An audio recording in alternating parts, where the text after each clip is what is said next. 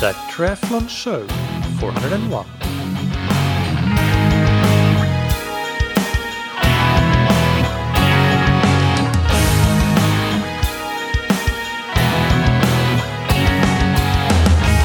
Hey, what's up everybody? Welcome back to another episode of That Triathlon Show, the podcast presented by scientifictriathlon.com. I'm your host Michael, and on today's episode I interview Vasco Vilaça. Vasco is a short course triathlete from Portugal. He is the current leader of the World Triathlon Championship Series by the time of this recording, when the last race of the series was the super sprint race in Hamburg. He is also the third place finisher of the Super League Triathlon Championship Series of 2022, and he is the World Championship silver medalist from 2020 in the standalone sprint distance race in Hamburg. In this interview, we learn more about Vasco's training, his background, goals for the future, and a lot more. I did have some serious problems with editing this podcast because I actually lost the entire audio track from my side from the interview. So I have had to re-record every single one of my questions. Fortunately, Vasco's track remained intact, and that is, of course, the most important thing. So yeah, if you listen to this interview and you think that it lacks a bit of flow, and that is because everything from my end is re-recorded.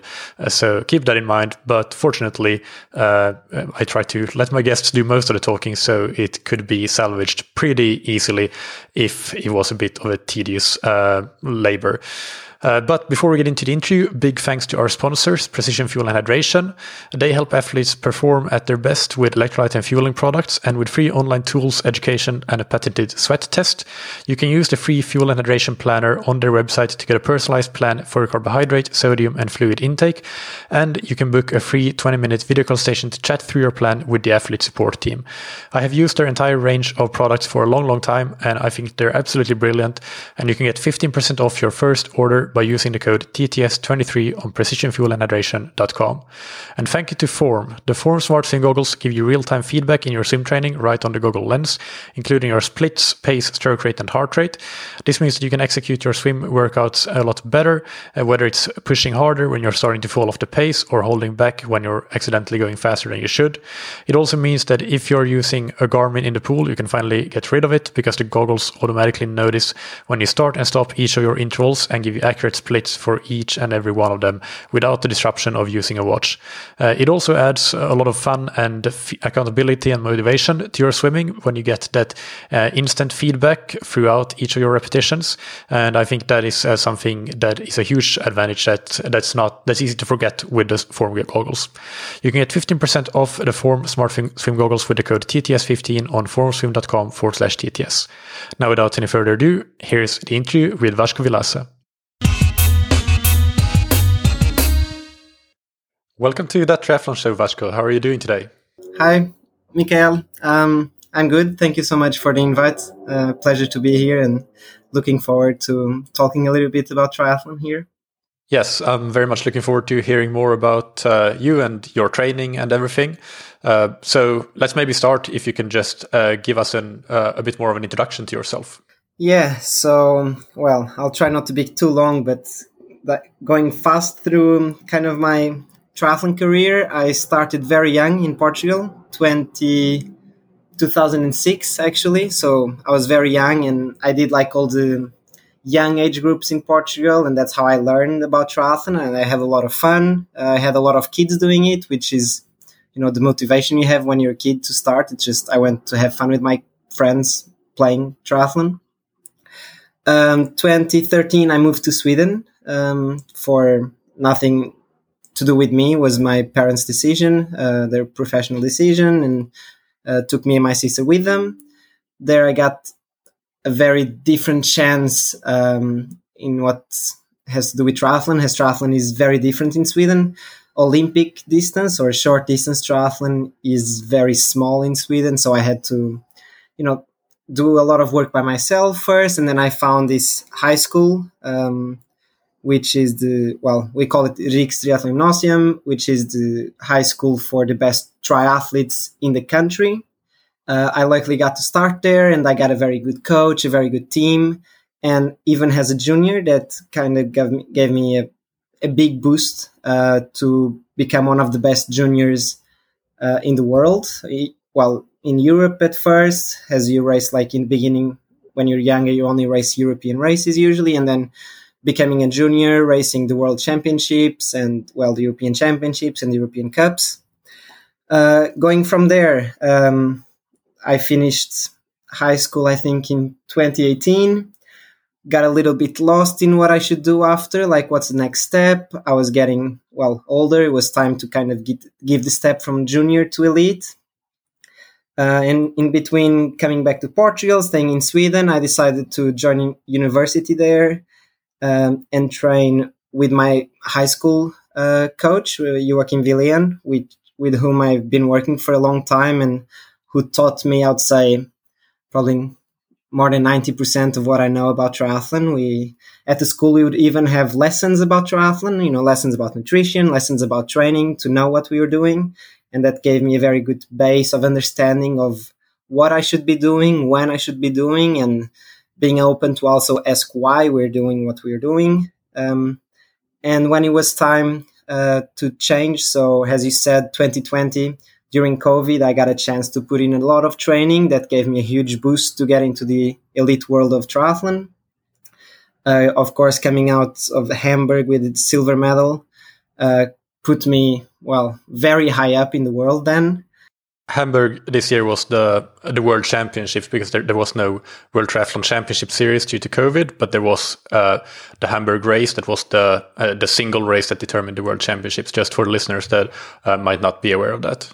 Yeah. So in the end, I was the, world vice champion because, I was training the whole year. And then at the end of the year, they had this one race. Everything else was canceled. And, they went very, very well. And it was not long after, I think. It would be hard to set the time here, but I do remember. So the next year, so this was 2020. The Olympic Games were in 2021. I didn't make the cut, like the national team criteria, as I was quite young during the qualification still and didn't have the points and everything.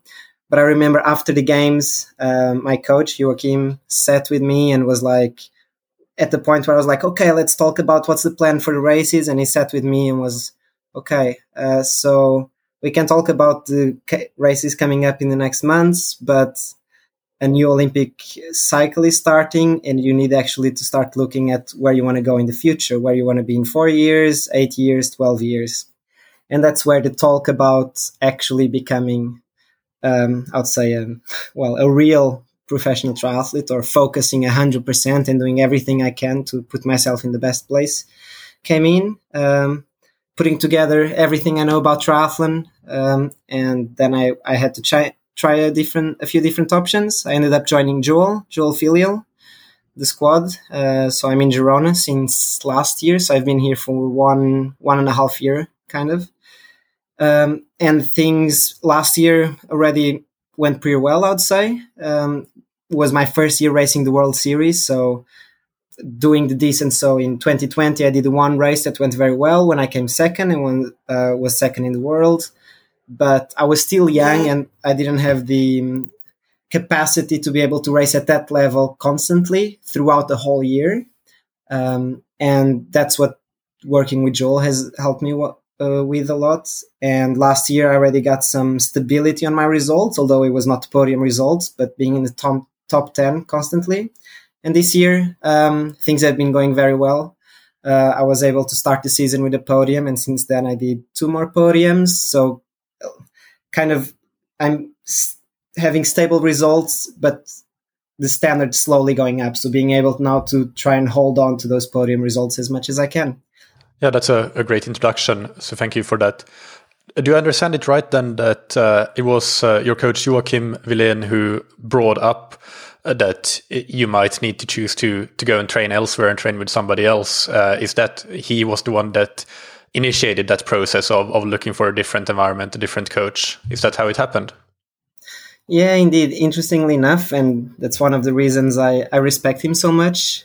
He was the one raising the question if it wasn't time to look for something better. So he said he's there for me if I want to keep training with him, and he would help me with whatever I need. But he thinks he's limited in what he can give me, being that my goals were so high, or that I dreamed, or I still dream very big, and he thought there were better options to get to that level, and that I should look for them, or I should try to see if there's something better, understand for myself.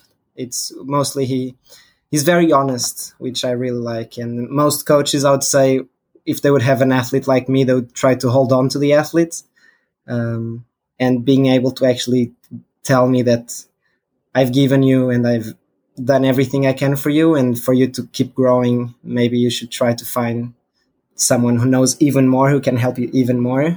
And that's pretty much what he did. And actually was at that point, it was a very hard conversation at the time, because I really wasn't expecting that. But looking back now, he was completely right. And I mean, I think we could have done a lot together, but definitely being here with Joel now, there's a lot I'm learning, a lot of experience, and a lot of things that if I would have done by myself, being that with Joachim I was the only one at that level, would have taken longer time to learn. So here I can take the experience from athletes who have done it and that have been through the things I'm going through now, and that speeds up the process a lot and definitely helps me a lot. So on that note, could you run us through your current training partners that are also part of the Joel Filial squad? Yeah, indeed. So the squad, let's see, we have Joel and Drew Box. So Joel Filial and Drew Box are the two coaches. Then we have Vincent Lewis, Yellow Jeans, Ben Sabiksak, Louis Knabel. We have on the Aussie side Jake Birthwhistle, Brandon Copeland. I'm trying to see if I don't forget anyone. We have on the girls' side Emma Jackson. And then we have the two Hedgeland sisters, Kira and Jazz, a bit newer to the sport. Jazz was at the games in Tokyo. And we have Natalie Vancouver that joined us quite recently as well. So I would say a lot of very good athletes, definitely. Like there's a lot of experience we can put together and help each other with. And were you always set on joining Joel's squad, or did you have any other options that you were also considering when it came time to moving on from your setup in Sweden and with Joachim? Well, Joachim had been working with Joel for a while already. So Joel, I think they already met a couple times before that. Joachim went to a training camp with Joel to learn from him, like really just pay Joel to be there next to him and just see what happens. And I think he did that with a couple other coaches. But a lot of what we did and a lot of what we believed in came from Joel. So a lot of the training process I learned about was pretty much coming from Joel's base thought on training. And as I saw things at the moment, looking around a bit, talking with some athletes, I thought the two best options for me were either Paulo Sousa. Well, Paulo Sousa is the name actually in Portuguese, and Joel Filial. So I think they would be the coaches with the experience and, well, and the people I looked up to that had built these squads with athletes that wanted to achieve the same things that I want, and that weren't directly connected with federations, although Joel does work with TA, with Triathlon Australia, but they were able to build their own squads, which in itself I think shows a lot of commitment to the work they're doing. It's not easy. I mean, it's not easy to, building something from the ground up, like to going at this athlete and that athlete slowly, wait for the results to come, for more athletes to come. And for me, these two coaches was what made most sense. I was with Paulo at the start. I was in Montegordo, lovely place, and I was really welcome there, and I really enjoyed being there actually. And at the start, it was actually very close that I was going to join Paulo, because Joel, or the JFT, has like the squad here. Because Joel isn't here. Joel joined TA, Triathlon Australia. He was in Australia. most of the squad kind of fell apart a bit after the games. That different people had different ideas. Some retired, some had new coaches, and the squad here was actually Martin, Jelle, and Vince, and then Martin changed coach as well. Martin Van Riel, I'm talking about. So then it was only Vince and Jelle, and there was no coach here. So things were actually very shaky in Girona. And I was in Montegordo with Paulo Sousa, with an amazing squad, and training was going very well. And I really liked the way they worked. So talking with Joel, because at the start I told both, I'm going to do a couple weeks here and then a couple weeks there, and I'm going to see where I feel better. And by the time I finished my time with Paulo, it was pretty much Joel telling me, okay, it's actually, there's nothing there, so don't come here. I think if you find a good option there with Paulo, stay there. And I think this was halfway into my time with Paulo that he told me this, and then it was really just by the last week or something that I was going to stay there with Paulo, trying it out, that I just sent one last message to Joel, or I called him, and I was like, okay, so what's the final decision? Should I just stay here? And then he said, oh, actually, Drew Box just went to Girona and he's going to be there with his squad. And then I think it makes sense, although it's only because then Emma was going to come and Yala was here and Vince was here. So then they thought, okay, that makes a little bit more sense if you have at least a coach there. So you can just go there and try it out. And that's what I did. A couple of weeks later, I was in Girona, and by the end of the time I was here, although it didn't go super well, I had 2 crashes in 3 weeks that I was here. The roads in Girona get very slippery in the winter. First of all, when I came here, which was in February, because it's been raining since November, and it never really dries. So the downhills, they're covered by trees, have been wet for 3 months then, and there's this the green starting to grow in the asphalt, which is super slippery.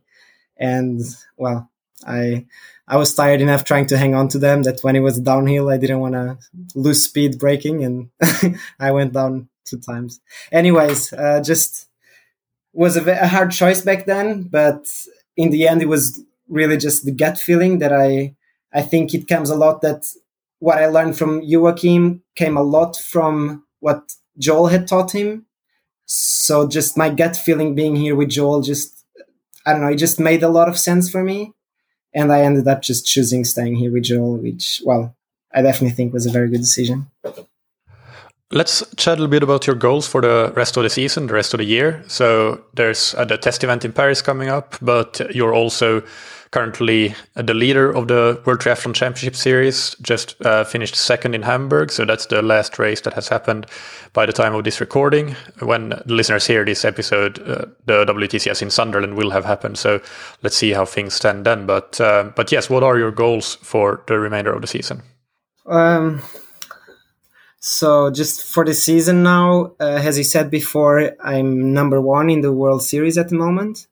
The World Series consists of, it's 7 WTSs, I'm pretty sure.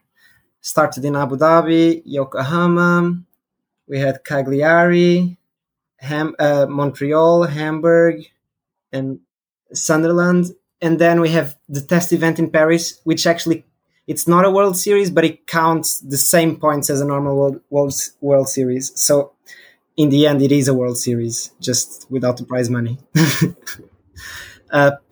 So it is 7 races plus the grand final in this case. And what counts is the 4 best plus the grand final. So the grand final counts not more points, but also, a fifth of all the points you're going to get. Because if you don't race it, you only get 4 races that count. So it's a very important race.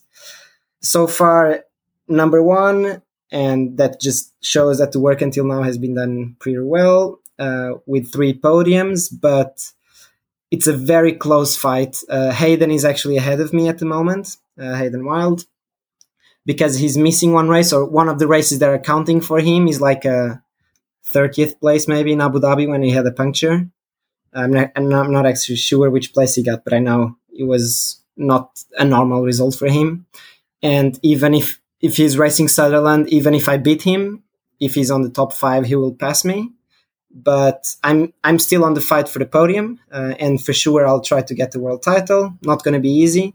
Would be nice to get a win to help with that. But the main goal definitely this season will be the test event, because the Olympic distance in the test event, now we're getting into like details of the world ranking, but like, so the Olympic distances count more points than the sprint or than the super sprint. So then those races are very important for the World Series in the end. Because even if I win a sprint distance, even if I win Sunderland, that's like the same as a 4th or 5th place in the test event. So this Olympic distance, so the test event would be way more important for me actually. And after that, it's the grand final in Pontevedra. That is the main focus. So those 2 Olympic distances for the world title, and also like to try and prepare myself in the best way for what would be the Olympic Games. So the course of the Olympic Games, and also the distance, Olympic distance, because now I've raced a bit sprint and super sprint, and we want to get back in good shape for Olympic distance and get the body as used to that for as long distance as possible. Being young, not super young, but I haven't done that many Olympic distance that I'm super comfortable with it. So I still struggle a little bit sometimes, and I want to get as much experience as I can before the games, of course. So that's an interesting point that you mentioned about still being quite young and not having done that many Olympic distance races, because one thing that you have done for many years already is Super League triathlon. And I think pretty early on in Super League, you were already being quite aggressive and getting some good results and being involved at the front of the races. And it was really cool to see. And how do you see the impact that Super League triathlon has had on your development as an athlete? Yeah, definitely. So, I've been racing Super League since 2019, I think was the first year I joined them. And since then, I've raced every year, I think. I'm not sure I'm racing this year, actually, because 2 of the races are between the test event and Pontevedra, which are like my 2 main goals. And I really want to focus and do some training there. Kind of need a good block before Pontevedra to do a good race there. And being that at the moment, that's probably the most important for the World Series. So not sure I'm going to race it this year, but I would say as a young athlete, just getting the chance to be there next to the best athletes in the world, socially connect with them, get to know them better, learn about their experiences, learn about what it's like racing at this level. And then actually being that it's shorter races, you're not going to, win, you're not going to be racing against them in the end, but you do get the chance for a good while to be next to them and lose, it's, I don't know the word for it, but like lose the over respect for them. I remember one of my first Super Leagues, Christian came on my side. I was in the front on the bike, and Christian came and was like, hey, like, let me through. And I like slow down, let me go past me, ended up in the back of the group. And then when transition came, I was like in the last, and it's very technical courses, which means it's a big gap to the first guy already. And then I started running in the back and slowly understanding that I have my own place there and feeling that you belong to that level, you belong to racing with those athletes. I think that's definitely like a step up that helped me going from then Super League, racing next to them in Super League, in Super Sprint, and then doing it in the sprint distance. And then I guess being able to hold, it's not exactly the same speeds, but hold those performances in what will become a 2-hour race in Olympic distance. So would you say that the Super League racing is a good environment to build some confidence in yourself and your competitiveness that you can then bring into the longer races, so the sprint and Olympic distance on the world triathlon scene? Yeah, pretty much. I think building confidence for sure. Yeah, I think that would be what I was getting to. But the confidence of being able to be there, because super sprint, it's the 15. Sometimes I think most of the runs it's just 1500 even.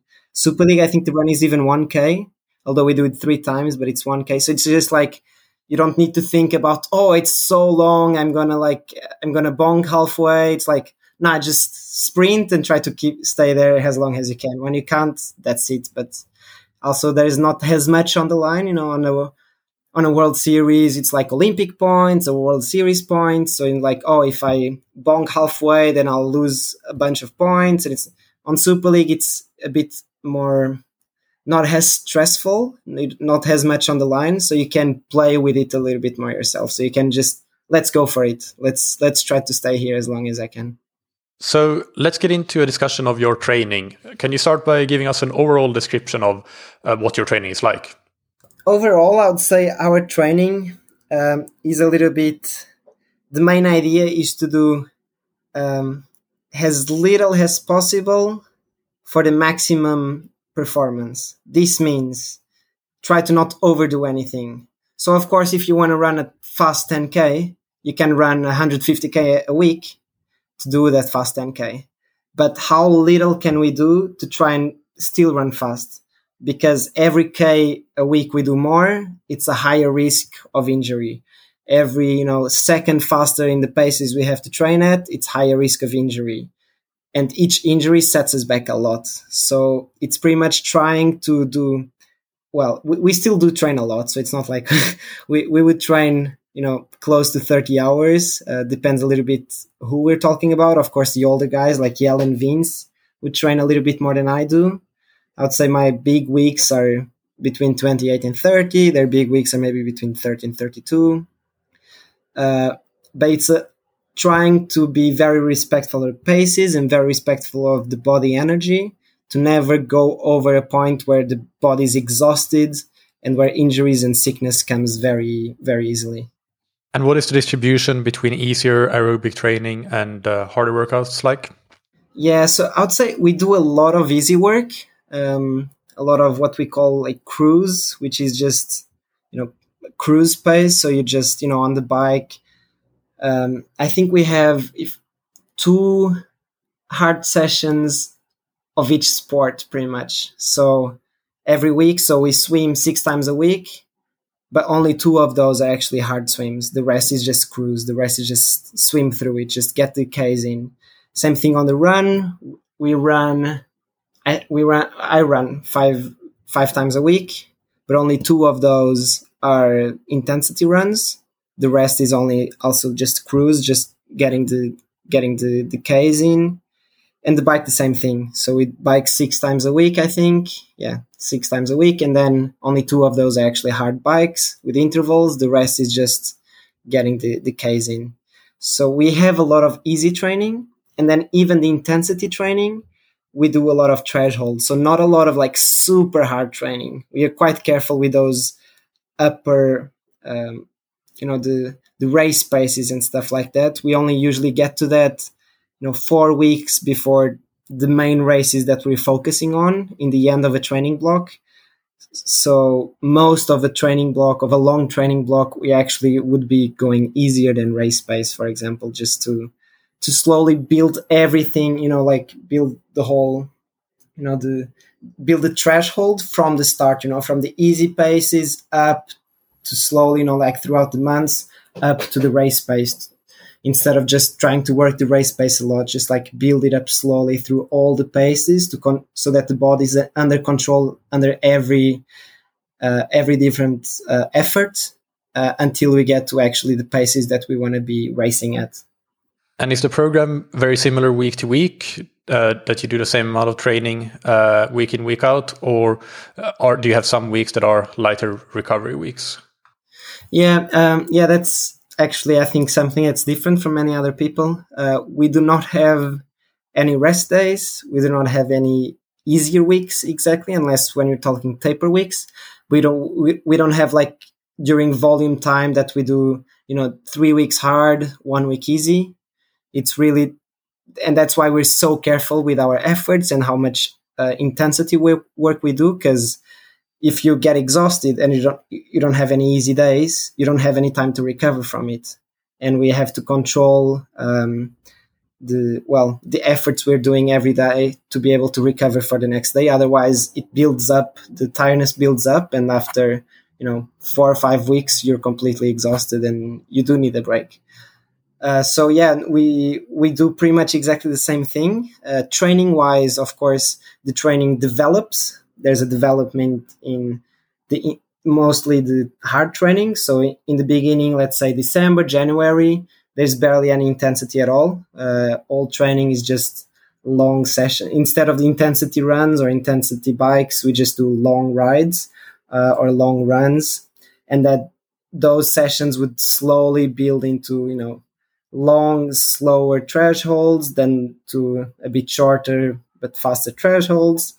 And same thing on the bike, that we start going into like heel work, like more like power work, climbing and stuff, and then go from there into pace line. So the training does develop, but we do the same thing every week in terms of like the schedule. We have a very similar schedule every week, which I like. You do get into the routine very easily, and you know what you're gonna. Monday is gonna be a day without any intensity. Tuesday is gonna be the day with the most intensity. And like this is gonna. Although we might change, we bike first or we swim first, but in that day, I know like exactly what we're gonna do pretty much, and then the session changes a little bit, but it's the same amount of work per day, I would say. Throughout many months. And I think getting a good routine and knowing what you're doing every week helps a lot with getting through so much training and not getting any rest days, that you can prepare and you kind of get habits to, before the big days, that you got to sleep better, you got to eat a little bit more carbs before that day maybe, and you can prepare yourself pretty well then. And if we go into some specifics around your swimming, you mentioned swimming 6 times a week. So firstly, what would the total volume be for a week of swimming? So as we get closer to like right now with races and everything, usually we swim, between around 4Ks per session. But during the winter, we do get a little bit more volume in. I would say we're close then to 25K a week, I think. I'd say between 25 and 30, depends a little bit. Sometimes we have a bit more volume on the swim, sometimes we have a little bit less, but between 25 and 30, yeah. And when it comes to the 2 harder swim sessions that you do each week, could you maybe give an example of one of those sessions, what it might look like? The swim sessions change a lot. I have it here, for example, on a Tuesday, this is during like volume, a normal volume week. We had 40 50s. So 4 times 350s hard, 150 easy. And then 4 times 250s hard, 150 easy. And then 4 times 150 hard, 150 easy. And then 450s hard, which should be 40 50s, I think, in the end. So that would be an example of a hard swim. Of course, this is a bit of shorter intervals, but it's very short rest. So if you're doing these, usually maybe we'd start at like 45-second start in the beginning and then build it up a little bit to 50 or 55 to get more rest towards the end. But it does go pretty quickly. So it's not like you're doing short efforts. In the end, it does feel like a long threshold because you don't get that much rest. And how would you describe the rest of the swims of the training week, the ones that are not the harder sessions? I would say it's pretty much the boring swimming, just back and forth. We do have different sessions, but it's not the most fun sessions. I think we would do like a typical session could be like 1,000 warm up, then a couple 50s, let's say like 8 50s with some sprints, like 25 fast, 25 easy, and then 10 300s, just like 5 pool, 5 swim, and then a cool down on top of that. Yeah, but it's a lot of, as I said, like 10 300s is a long session, and it's very short rest. Maybe we get like 10 seconds rest in between each rep. So it's really just swimming. We do have different sessions because for the mind, it's good to do something different. But in the end, we are pretty much just putting our 4 to 5K just swimming. We do have usually like in one session that's like a little bit faster outside, like not fast in the terms of speed, but instead of just going easy, instead of being, if you want to go slower, you can go slow. It's like, just on an easy day, you could swim, if we're swimming hundreds, you could swim it on one, get in at 125, start 130. but we have one day where we try to keep it more active. So maybe make sure that you get in at 120, for example. So you're not really just swimming easy, like you're doing some work just to get a little bit more like aerobic work in. And the other days would be just really, we have one day that's very easy, just 3K choice.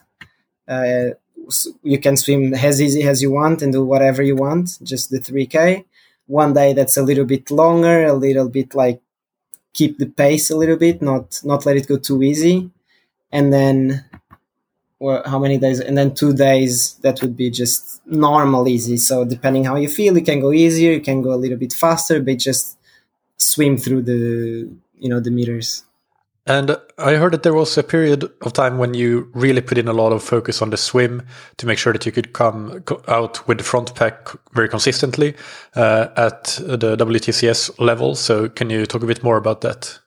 Yeah. So actually, I would say that was the big, for Hamburg 2020. So my big breakout year when I got the silver in Hamburg was that I had actually changed swim coach. So when I joined the university in Linköping in Sweden, I left the city from my high school, although I was still being coached by Joachim, and I joined the swim club in Linköping, coached by Anders Holmertz, which is, well, one of the best or an iconic swimmer from Sweden with, world championship medals and Olympic medals. So he has a lot of knowledge about swimming, and he really passed that on me and helped me a lot getting better on my swim.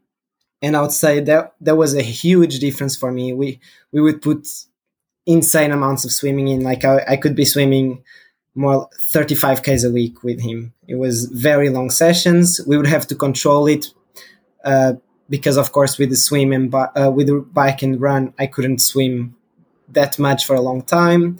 We would have to start biking less or running less, but we did do that. I would remember, like I would run less back then and I would bike way less back then because our swim volume was so big.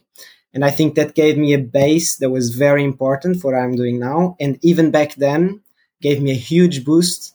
Although I wasn't always coming up in the front, I started for the first time coming up very close to the front packs and coming out of the water also with enough energy to then chase them and catch back up the 10-second gap I could have or something to the front pack.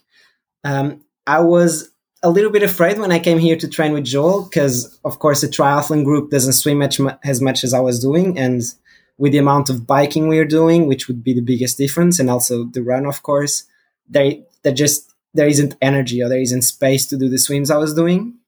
So we do swim a little bit less. But I think just the consistent volume over the time I've been here has, plus what I was doing before, that actually have helped me a lot. And I was a little bit afraid that pushing down the volume was going to be bad because my swim was improving a lot before that. And I learned from Anders Holmertz that drills and technical exercises and stuff like that, it's good when you're young, but it gets to a point where when you are where I am at, racing for a world title, racing at the World Series, there isn't time to do that. The best way to get better and the best way to do it, and that's how he did it back in his time, is just swim. If someone who runs a lot are going to be good at running at some point. Someone who, I don't know, cooks a lot, it's whatever in life. Like if you do it enough, you're going to become good at it because you don't have a choice. That's just how it works. And that's pretty much what he said. If you just put the Ks in, slowly your body will learn, like if you spend enough time in the water, you will learn without any exercise that if you put the hand like this, you're going to be saving energy because you do learn automatically to save energy because you spend so much time and get very tired otherwise.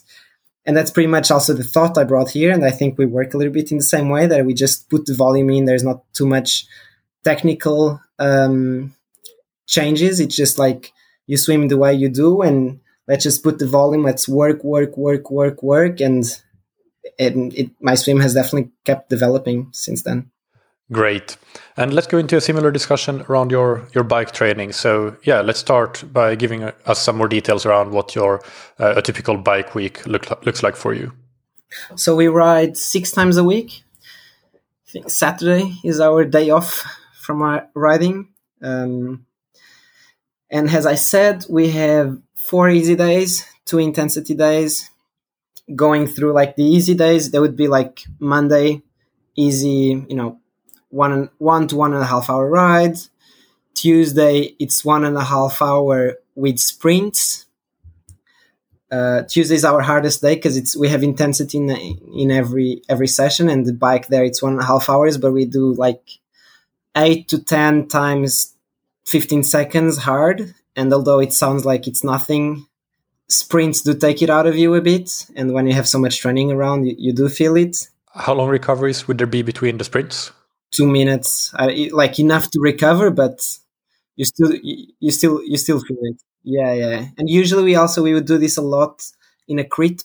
Well, doesn't have to be a crit, but at a U-turn. So we would train U-turns with it. So we would do like the U-turn, sprint out, and then do a little loop, come back, U-turn, sprint out.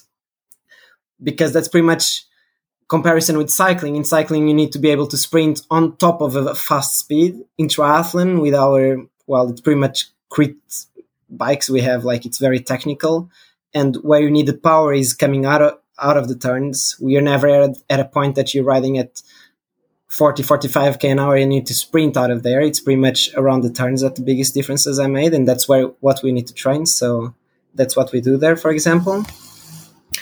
Then we have Wednesdays, usually a long ride, long, easy, what we would call like a basic ride, which is once again not too easy. So keep the pace going, but also like not too hard. It's not like you're not pushing too hard, but you're just a little bit uncomfortable. Don't let the pace go down too much. And that could be, like from 2 to 4 hours, depending a little bit where we are, but distance ride. Then we go to Thursday, and that would be an intensity ride. So depending where we are, it could be hills, it could be paceline, it could be a crit session, but that's where between 2 and 3 hours we do have a warm up and then do a big session, a lot of intensity there. Friday depends a little bit, but I would say between 1 to 2 hours easy. So that's again like on Monday, just sometimes it's a bit longer than Monday, but it's still just an easy ride. And then Saturday we have off, and then Sunday we have a long and intense bike. So that would be the hardest bike of the week probably, because we would put 4 hours. Well, usually Wednesday would be 3, Sunday would be 4, or if Wednesday is 4, maybe Sunday would be 5. So it's always like the longest ride of the week, and we do put intervals in there. So that would be the last session of the week. And what would the total number of hours of cycling per week be, roughly? Yeah, during the winter, we definitely go and stay like more than 15 sometimes. Not a lot more, but, can go between 15 and 17, I'd say. All right. So, yeah, let's go into running then. Okay, so running-wise, I think it's easy. I can just go through like Monday to Sunday. So we only run 5 times a week. Mondays and Fridays are the days off, so we start the week with no running.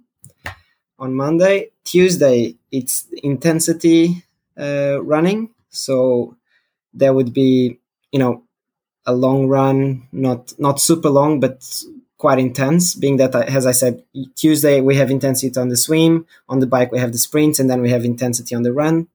So we're already tired, so it's not a session where we would be focused on putting a lot of Ks in, but we are focused on the session. That would be the day, depending where we are, where we'd go to the track, for example, and, could do, I don't know, a session we do at the track, like 16 400s, I think it's like a session we would do, which, as you probably, like, it's not a crazy session, and none of our intensity sessions are crazy, because it's about being ready for the next days, and it's about being able to handle the volume and the intensity throughout a long period without any rest days.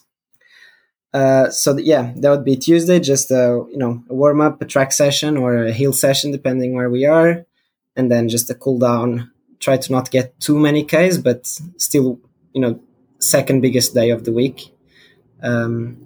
Then we have Wednesday and Thursday. They're just easy days, easy run on your own. Can do pretty much the pace you want, the pace you feel comfortable with.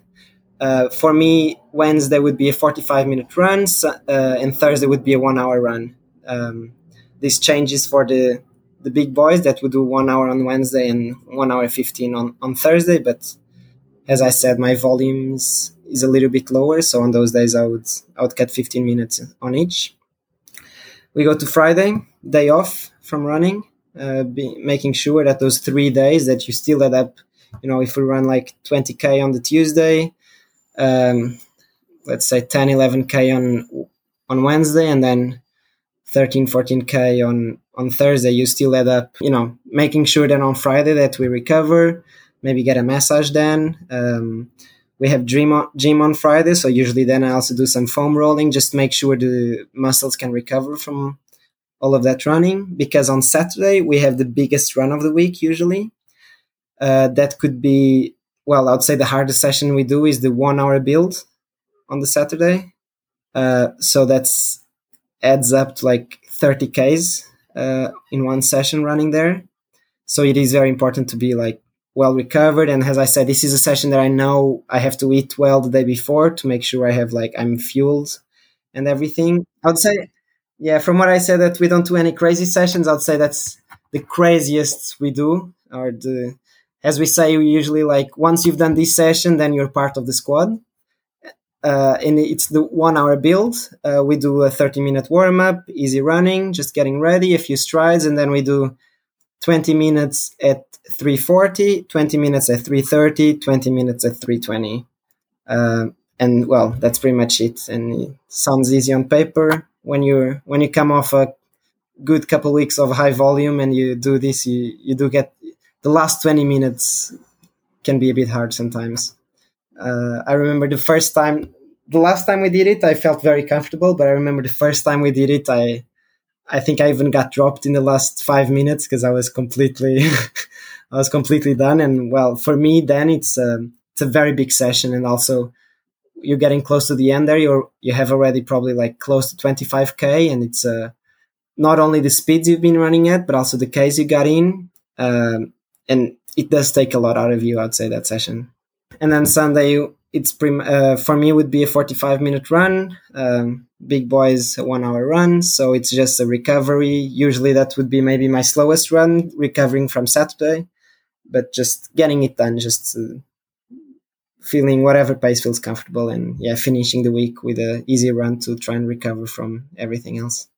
So how much does that add up to in kilometers of running per week? I would put it between 75 and 85, I would put it. And what about gym work? Is that something that you do as part of your training? Yeah, so we do gym on Mondays and Fridays. So the 2 days when we don't run, we have the gym. And it's actually very different programs for everyone. It's a little bit open. You get to do what you want to do. If you want help from Joel or from Drew, they will give you a session, but most people have their own like physio that gives them either physio because you're injured or you've come off an injury and you want some special exercises, or a physio that's been following your gym program. And interestingly enough, I do the same program that I did with Joachim, because it's just a program I've been doing for quite a long time, and I feel comfortable with it, and I feel it works what I need to work. I do adjust some exercises sometimes to my weaknesses, to work some more of my weaknesses sometimes, which would be like my hip strength a little bit, to like some plank in different positions on the sides and everything to work the hips, and some other exercises that I don't know the names of, but I don't know if you know it. We call it like MAC-O. It's not like a specific training program that Joachim came up with. I think it's something that it exists on the internet. Like, I'm not sure if it's a Swedish thing or not a Swedish thing, but it's very simple. It's pretty much just working through the body with low weights, and works a lot on the balance and stuff like that, which is important, I think, for the run and for the legs, because the big muscles get enough work on our running and swimming and biking. So it's more working some small muscles, making sure everything's activated, making sure there's no weaknesses that will make you get injured in the long term, and usually get some stretching in as well. And what about brick workouts? Do they feature in your training at any point? It's funny, I had actually, the other day I was with João Pereira, teammate from Portugal, and we were discussing this. Depends what you think that a brick session is. We do on our Thursdays many times when we get to the bricks. When we get to the crit sessions. So we build throughout, the training block that we go maybe from heels to baseline, and then like the last step would be doing crit sessions. And towards very close to the races, we would one or two of those we would finish with usually it's like we do the main focus is the bike session, so we do the crit session, and then at the end of the last interval we get off the bike, put the shoes on, and do I think usually the first time is 2 minutes just race pace, the second time is 1K. Like imagine let's say 3 weeks before a race. First time just to make sure you feel good doing it. Second time you can push a little bit more, do it a little bit longer, but it's only one time. So I remember talking about this with Pereira because he was saying that they do, repeatedly, like a bike, a bike interval followed by a run interval, and then you go back to the bike, go back to the run, go back to the bike, go back to the run, and we just do our main bike session and add the run at the end of that, just a short run, just to get the feeling of with the heavy legs starting running a bit. But it's not like we focus on being super good on that part. We kind of believe a lot that if you're a good biker and a good runner, even after a hard bike, you're going to run well. We just do that once or twice to make sure, well, not only that you remember how to do the transition, but also just to remember the feeling of starting running like that. And could we now look into an exact training week? You can choose a training week that you think is appropriate, but looking into the exact details of one particular week of training in your life. I have a week here that I was giving the examples from. We can use that one. So we're looking at the week from the end of February. So this is really just volume training, base training. So we can start with the Monday. We did a 5K easy swim. So just a 5K swim through.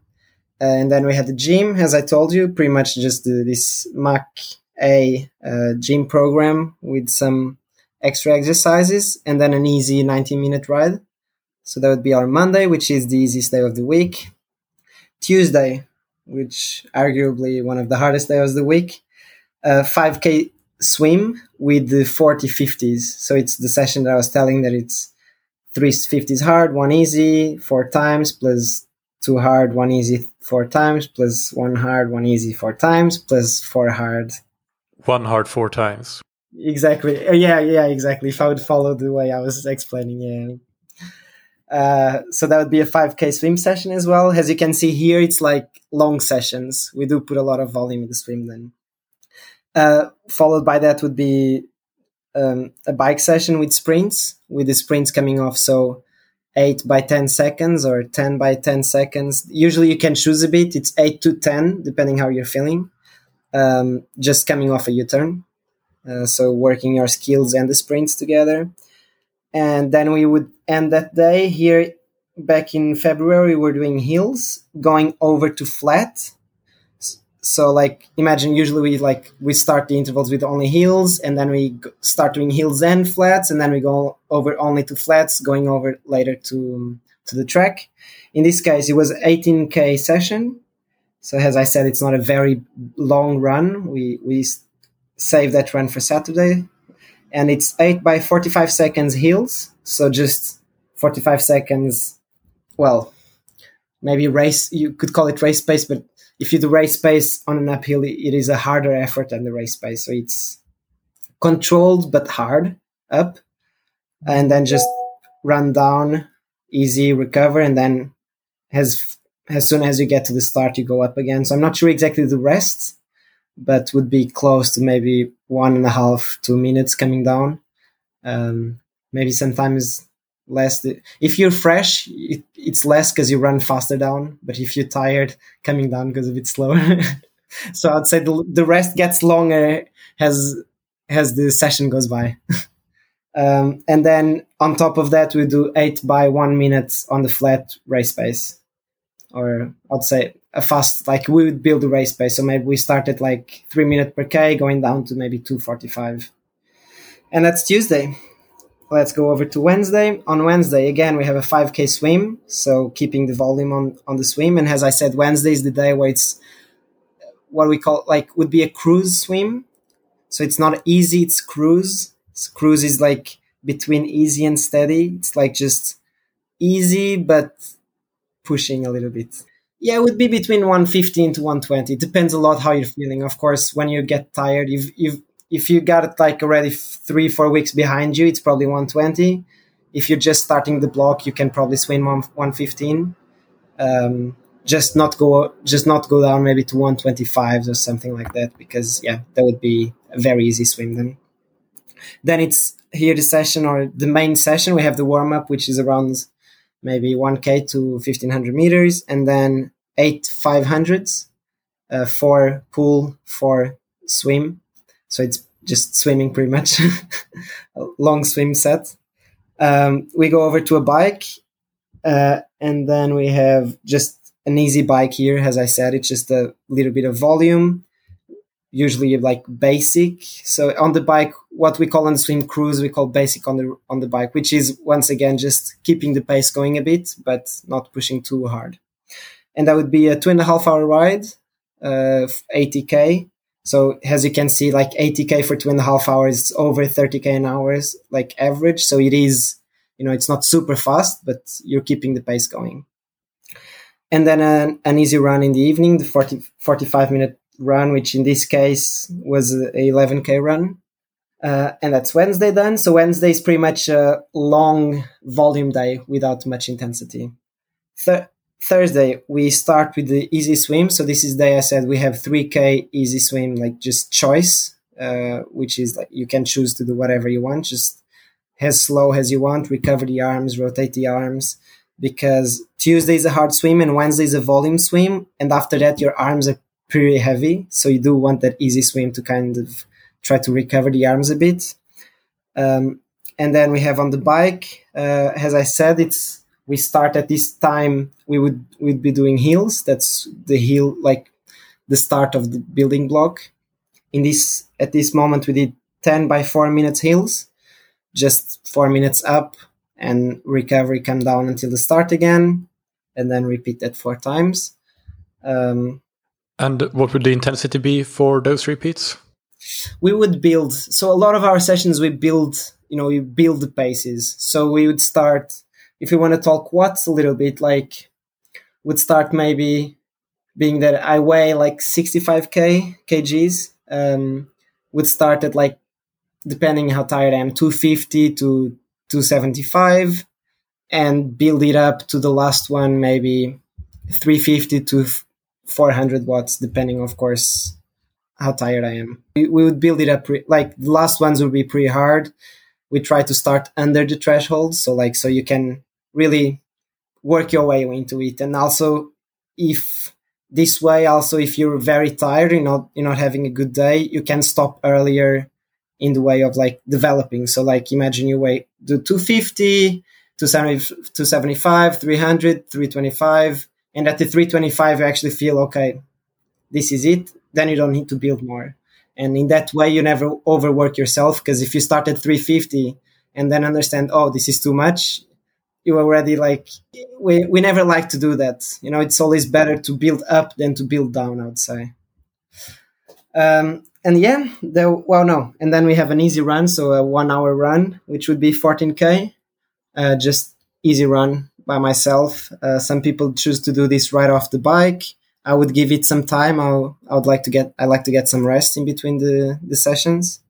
And that would be Thursday then. And then we go over to Friday. Friday, the main event is the swim, which is a hard swim. I would say like probably the hardest swim of the week, although Tuesday is hard as well. But being that on Friday, that's the only hard session, usually that would be a bit harder than Tuesday. And we have a 5K swim again.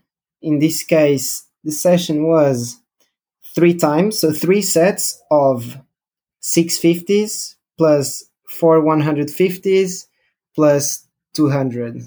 It's probably we did do 650s, like 2 hard, 1 easy, 2 hard, 1 easy, and then the 4 150s steady, because usually when we have 200 like this at the end, it's like a recovery 200 many times. So we do like 650s and 4 150s would be hard, and the 200 would be just like swim through, recover, and then get into the new set. Because as you said, it's a long set if everything would be hard. Okay, and then after the swim, usually we do our gyms directly after the swim, which is pretty much the only session we do directly after.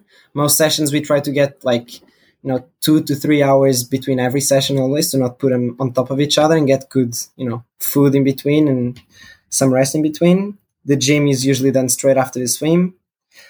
And then in the afternoon on Friday, we'd have an easy bike. In this case, like just a 2-hour ride. So as I said, Monday and Fridays are the easy rides. Monday's a little bit shorter. So on this Monday I had one like 90 minutes. And on the Friday we have 2 hours. So it's a little bit longer, but still just an easy session that you can take at your own pace if you want. But it is more fun to go together in the group. All right. And then we get into the weekends. Starting with Saturday, we have a swim. Although we run first, so I can say the run first. We run, and that's pretty much the session we talked about.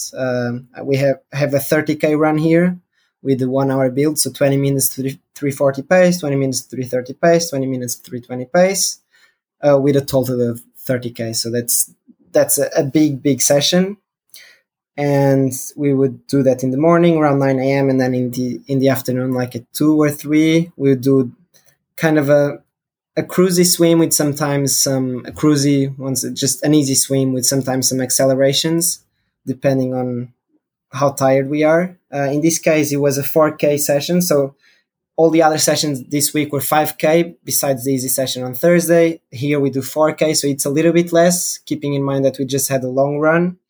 And it was 2 sets of 8 100s plus 200. So here it was probably like the 8 100s was like 3 swim and then 1 50 build, 50 easy. So just get a little acceleration there in the middle. You do it twice every 8 100s at the 4th and at the 8th, and then just 200 easy, backstroke recovery, and then you do it again. So it's quite an easy session. You have a little acceleration just to keep the arms active, but very, a very easy and not so long session because the body will be tired from the run we did in the morning. And finally, getting to Sunday, feels like a long week just talking about it.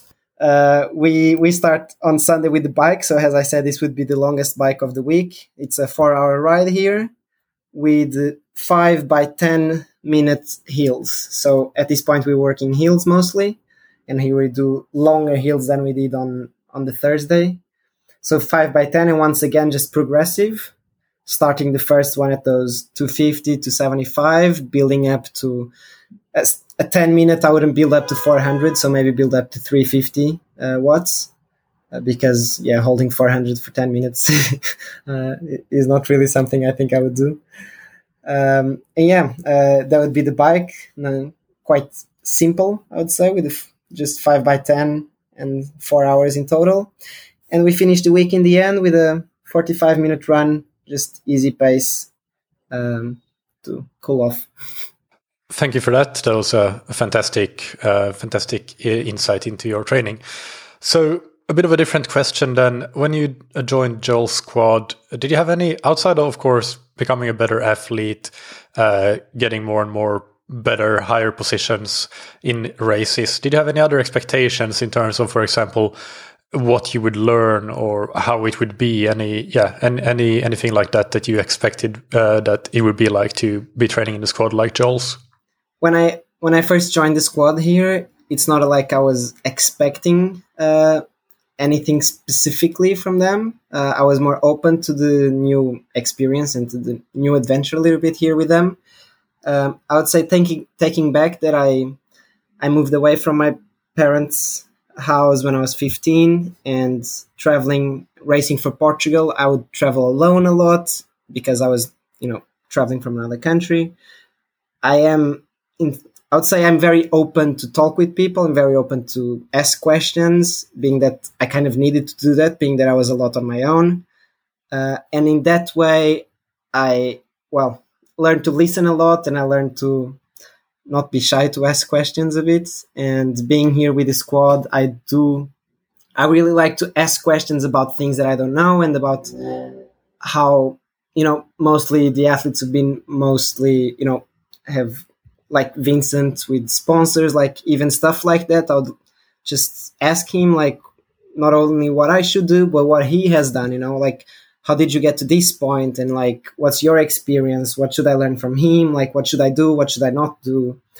And, joining that with training, with the social life around training, there's a lot you can learn from them. It's hard to know, like, specifically things I was expecting to learn.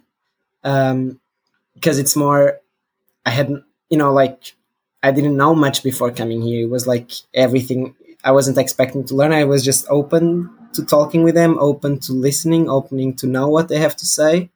And I would say, training wise, it's not like I learned a lot, but it's the life around the training. And that includes the business life of triathlon, and that includes the private life around being a professional athlete. And that's where they've helped me the most, I would say. In maybe I would have expected, maybe I would say, be like, oh, maybe they're going to teach you about the races, and tips and tricks about how you can race better, and but in the end, that's actually you just do your training, and that's pretty simple. You just show up, do the best you can, and then at the race you do the same thing. You prepare it just like I prepared it before. You're just in better shape because you've trained better, and the race goes better, and you kind of learn with yourself, because racing and how you feel in the races is very personal. And maybe that's what I was not expecting. What I learned the most was what happens outside of the racing and the training itself. So it sounds like there's a really good culture in the squad, and that is something that, from talking with Joel before, I would have expected, and it's not a surprise. But can you discuss that aspect, the culture in the training squad? Yeah, I really like. I don't know if it's definitely the culture, but we have very nice people training here with us, and we help each other a lot, and I really like that, and we're very supportive of each other. And we get in a podium together, and instead of being like, if he wasn't here I would have done better, it's like you're very happy for each other. At least that's how I feel, and that's the feeling I get from the others, that we thrive with each other's, like, good results. And I think you do get that feeling in the group when someone's had a good result. You also start, you believe in, like, oh, he's been doing this training, he performed well, and I'm doing the same as him. So, it gives you also more belief in what you're doing, and keeps your trust, and, like, the worst thing you can have is that you're doubting if you should be doing something different, or if the training is good, or if you should be changing something around. But if the people around you are getting good results doing what you're doing, you're just gonna keep doing the same thing, because you want to have the good results they're having as well. And a bit of a different question, because you're still very young, of course, but you also have a lot of experience. So if you look back at your career so far, is there anything that you think back and think that, oh, I should have done that differently, or it would have been better to do that instead? Oh, that's a hard question. Thinking broadly about it, not really. I think I've been very lucky in the choices I've made. I think joining Joachim in Sweden was, life-changing for me. Probably if I didn't join him, I was in Sweden training by myself, I would have just stopped triathlon. If I was back in Portugal and didn't move to Sweden, I would probably have joined just the national team. And I think just joining Joachim, going to the Riksteatern Gymnasium in Sweden, learning from him and him having such an open mind to learn from other coaches at Joel, being a coach that opened my mind to, changing coach when it was time to change, and trying to always, look for a better solution, look for solutions that can make you keep growing every day. Without that, I wouldn't have joined Joel either. So I think I've been very lucky in the choices I've been given, and I wouldn't change anything specifically. Of course, you do have, I would say small details. Maybe this day that, I made some stupid decision, and because of, if you have a crash, the stupid decision of not changing my tires or not putting lower pressure on my tires, or should have eaten better before this session, or I should have invested more in physio to not get injured there. But I mean, that's also the things that teach you, I would say, and that make that today I would do that better. But that's just part of learning as well. So I wouldn't have anything specifically I would change. And then looking ahead to next year, what are your goals for the Paris Olympics? Yeah, so it's always hard talking about the goals for the Olympics. So I would say at the moment, I'm not putting too much pressure on it. At the moment, I want to qualify, being that I was out of the qualification for Tokyo.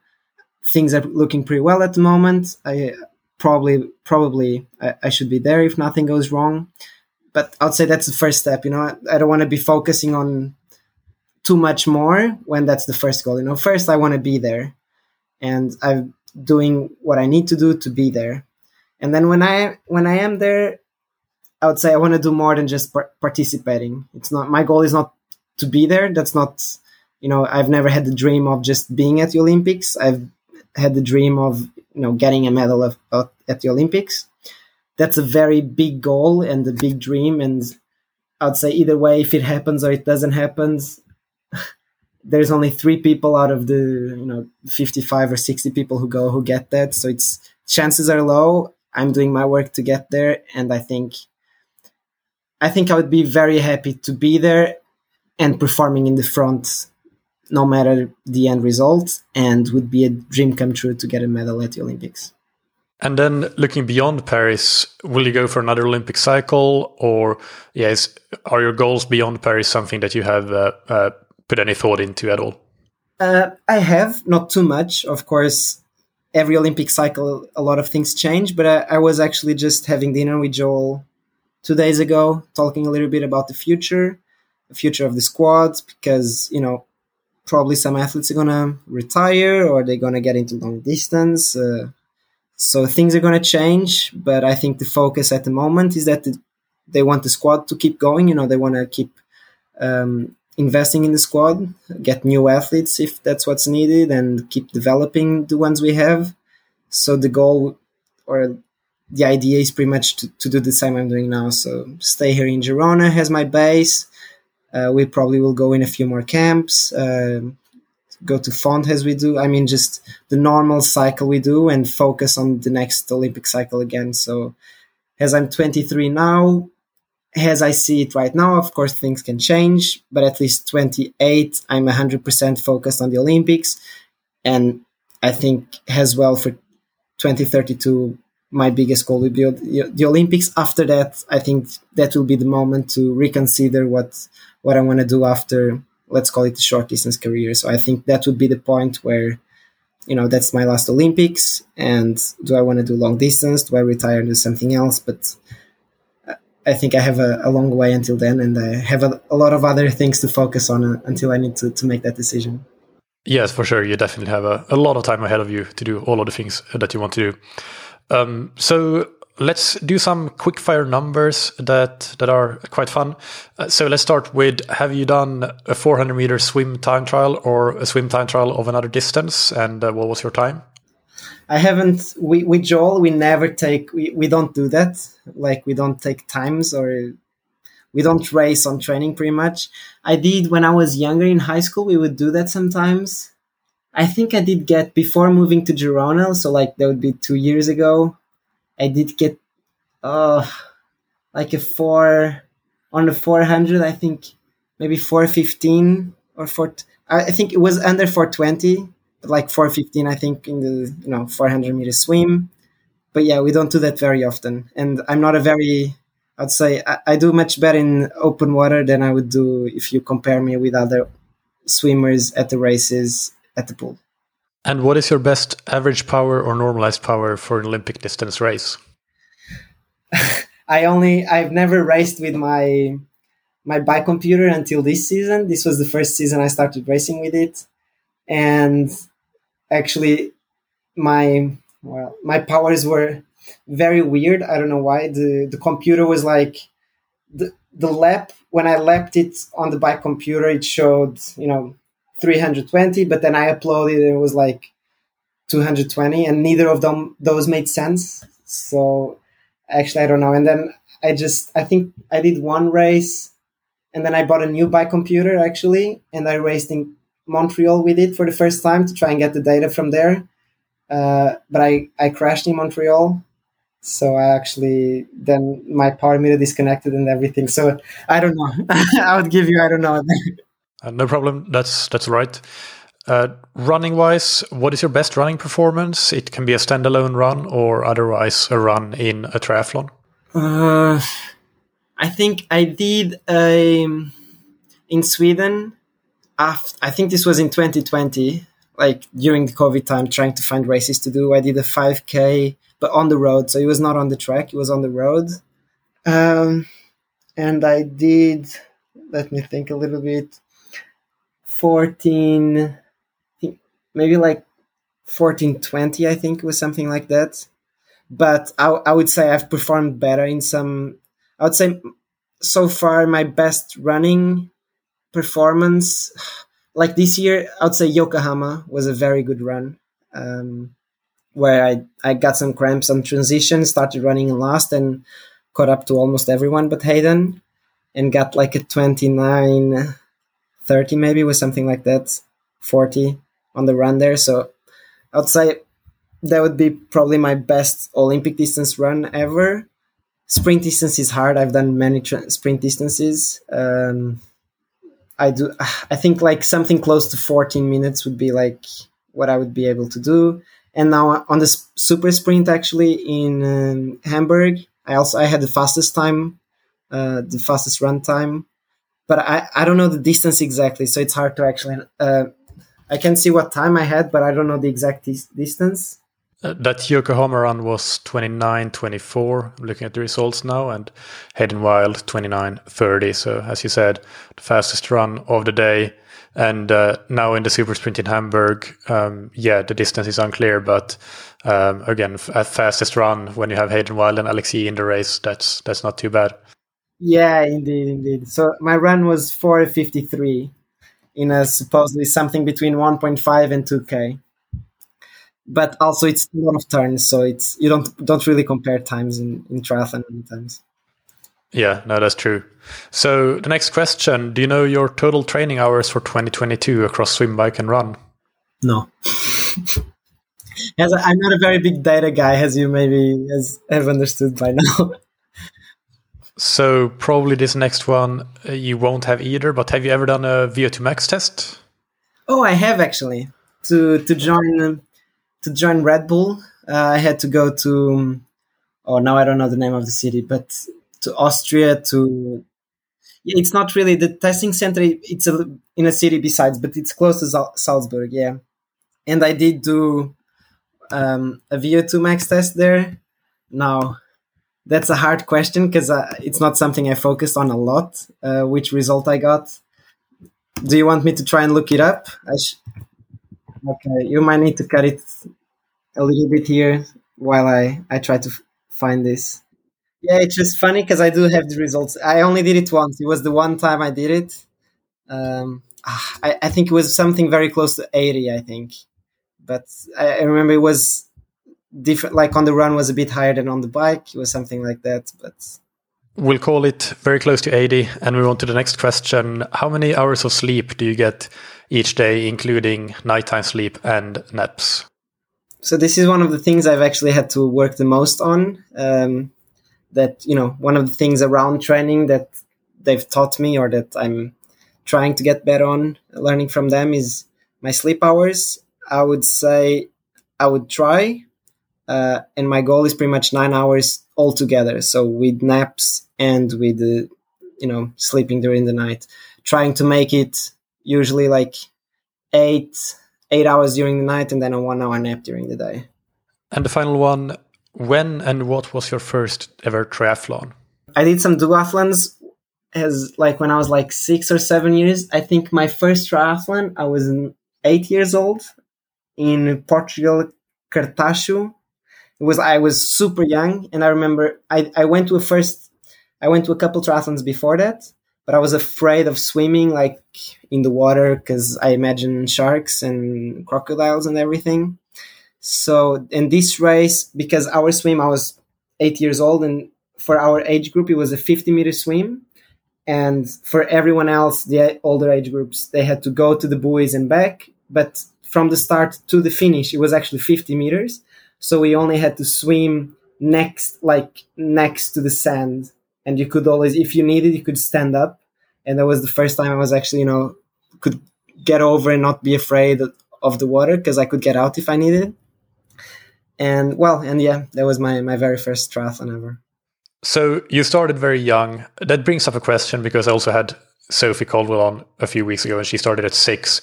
Two anecdotes is not the same as data, but I do think that there looks like there is maybe a trend that more and more of the top level athletes these days compared to 5 or 10 years ago started triathlon really, really early. Not just in short course, but even in long course, you see the same trend. Do you think that, we're talking specifically short course now, but I think it applies across the board really, that it will be more and more difficult, not impossible, but more and more difficult to reach the top level of triathlon unless you started pretty early, maybe not at 6 or 8, but 10, 11, 12, rather than 15, 16, 17, which we maybe could do 10 years ago? It's hard to say because you have a lot of triathletes, and I like it because you grow with the sport. And first of all, if you're good as a junior, you do get to meet the athletes you're going to race for so many years, and you're able to create a relationship with them, and to build on that relationship. Like I've been racing Alex since I think the first time 2016. Ben Dijkstra, who he's had some problems with injuries now, but also one of the most up and coming young British. And him, I think even 2014, I raced for the first time. Same thing with Alberto Gonzalez, Spanish, who just got third at the TZ World Cup. So, and I think it's fun to race with them from such a young age. And you have so many athletes who definitely started very early. It helps you because you have time to build a base that's very important. I mean, I think in the end, what people call talent, I believe it's just the work you've done that they haven't done. And this works even more when you're younger. So imagine you start at 15, but I started at 6 or 7. And all the hours of training I put in that you haven't, no matter if, every year you train more than me, you until you catch up with those 7 years of training, it's going to take a long time. And that's what usually you can easily, he's just very talented. It's no, he's putting training, although when you're young, you don't call it training directly, but you are training, you are perfecting the abilities of swimming, biking, and running. And catching up with that is hard, but you do have people who, like Beth Potter, she's starting way later, although she did have run, so she probably has been running for a long time. Yeah, I think a lot of people are not aware, but Beth Potter, she did have, I don't know how many years of swimming she had in her youth, but she did swim through some of her youth years, and I'm not sure exactly how old she was at that point, but she has a decent swim background from her younger years, so she wasn't just a runner. She had some swimming in her. Yeah, so that explains it. So I would say it's an advantage. Not impossible, but it's an advantage. But I'd say it's important to build those skills even if you don't start with triathlon. So you already learned how to swim, you had some swimming background, although then you stopped, and you've worked on your bike. You do need to build the hours of training behind you, although you don't think about that when you're younger. But I think that's where the talent comes from. It's from all the hours you put in when you were not calling it training, you were just having fun. Yeah, I agree with that. And then a bit of a different question. Again, can you give 3 pieces of advice for age group triathletes? It's a hard question. 3 pieces of advice. Okay, I would say the first one, don't focus too much on your diet. I think some people sometimes, like go a lot into the carbs. You don't want to eat too many carbs, or, have different diets. And I think that easily just, goes over the top and you end up just hurting yourself.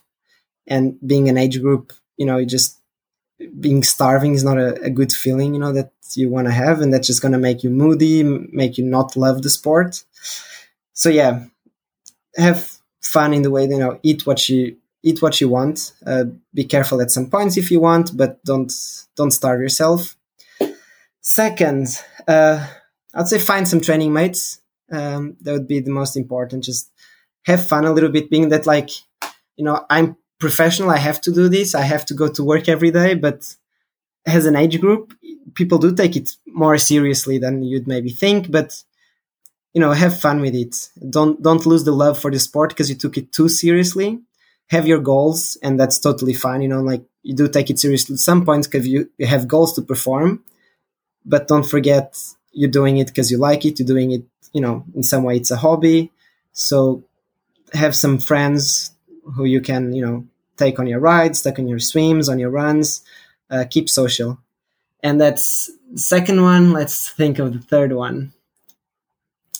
I would say performing at the best, to perform at your best. So being that, you've done your training and everything, and everyone's got their own coach. So it's not like I'm going to say how you should train, but when you get to the race, to not forget that if you want to race, perform well at the race, details then are very important. And many times people think the details go over to, the equipment. You try to get the best wetsuit, you spend money on the crazy ceramic speed stuff, to get, to save all the watts. But then you forget to maybe, have rest around the races, enough rest, give you enough time for the body itself, eat very well before a race, prepare the travels. So, you have the least flights possible so you can sleep as much as possible, and don't have flights in the middle of the night where you can't sleep. Those things around races are very important and make a huge difference in the race itself when you've done all the training well. Great advice. So let's move into the rapid fire questions. Take just one sentence to answer each of these. And the first one is, what's your favorite book or resource related to endurance sports? I haven't read any book in a very long time related to this. Yeah, we talked a bit before, and you said that you don't listen to triathlon podcasts. So how about this? What is your favorite non-triathlon podcast or media channel? I have